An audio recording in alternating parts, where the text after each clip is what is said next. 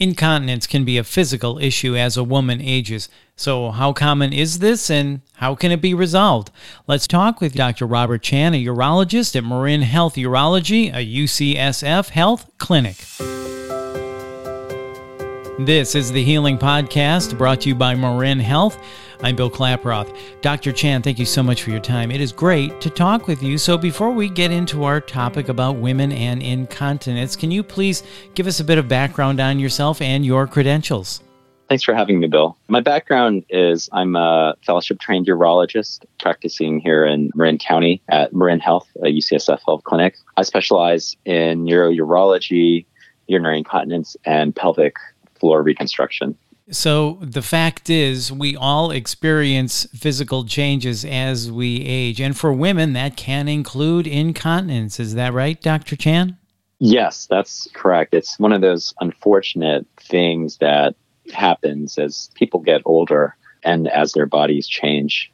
So then do we know what causes this in women primarily over 40 years of age? And some women may think, gosh, it's only me, but really, it happens to a lot of women. So how common is this? It's a pretty common symptom. They did a study at Michigan about 2 years ago where they asked women if they had any experience with leakage of urine the past year, and almost half of them reported that they had an episode of it. As you know, women undergo menopause usually around age 50. And so some of those hormonal changes can lead to atrophy of some of the vaginal tissues and the pelvic floor tissues. The other thing is that also by this time, in their 40s and 50s, a lot of women have had a child and they've had the trauma of having either a vaginal delivery or having a uterus that's really large. Right. Let's talk about the symptoms. What should a woman be looking out for or paying attention to? There's two main types of symptoms to kind of be aware of. The first type is what we call stress incontinence, which is leakage when somebody coughs, laughs, sneezes, or exercise. And this is the one that most women associate with having a baby. And then there's another one called urge incontinence or overactive bladder. This is the type of symptoms where they have like a strong urge to go to the bathroom and sometimes they can't make it. This is also kind of manifested by people getting up 2, 3, 4 times at night because they feel like they have to go. And then at what point should a woman decide to see a physician? I think the tipping point is usually when women feel like their incontinence is starting to limit their freedom in the things that they do. I have patients who, because they have to go to the bathroom so often, don't leave the house because they don't know where they're going to be able to find a bathroom in public, especially, during the pandemic. And then also have some other women who have stopped exercising because they have some leakage whenever they exercise. And so they've kind of cut out that part of their life.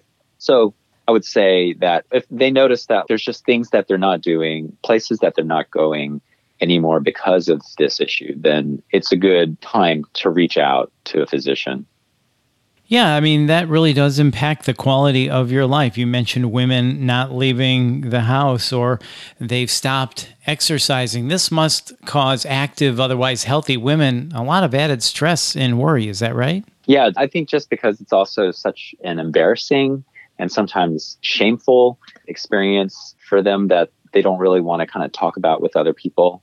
So with the women who used to exercise a lot, they are really worried that now they go exercise, are they going to have an episode of leakage in the gym or in the studio? Absolutely. And as we've been talking about, these issues can cause stress, anxiety, even other issues like sleep problems, functionality issues from sexual to just day-to-day tasks. I'm sure you hear these concerns all the time, every day. Definitely. I mean, it's not uncommon to hear this stuff, and it's not uncommon to see it in women, especially as they age.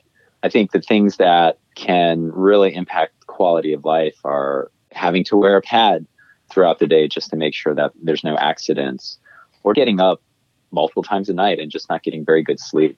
Right. And can most incontinence issues be resolved, and what are the steps and solutions? Fortunately, most of these incontinence symptoms can be taken care of. We usually break it down into the type of incontinence that they have in terms of how we approach treating it. For stress incontinence, for example, we usually start with Kegel exercises or pelvic floor muscle exercises. These can often help. Sometimes if they don't, we move on to the next thing, a quick outpatient surgery where we put a sling in underneath the urethra to help compress it. Usually this is like 90 to 95% successful, and the recovery on this is fairly quick. Now for overactive bladder type symptoms and urge incontinence symptoms, we start with a simple recommendation of cutting out certain things in their diet, like coffee or irritating foods like spicy foods that might make their bladder more irritated. And if that doesn't work, there's medications that help calm the bladder down and other procedures that we can do like Botox or nerve stimulation. Well, that's important to know that incontinence issues can be resolved, but it takes that first step, right, in having a conversation to get the help needed. So should a woman speak first to her OBGYN or her primary care physician, or should they call a urologist first? Yeah, I think they should reach out to whoever they already have a relationship with, whether it be their primary care doctor or their OB-GYN, and just bring up these symptoms. If they haven't tried any of the simple stuff first, like medications or getting instructed on exercises, that's a good starting point.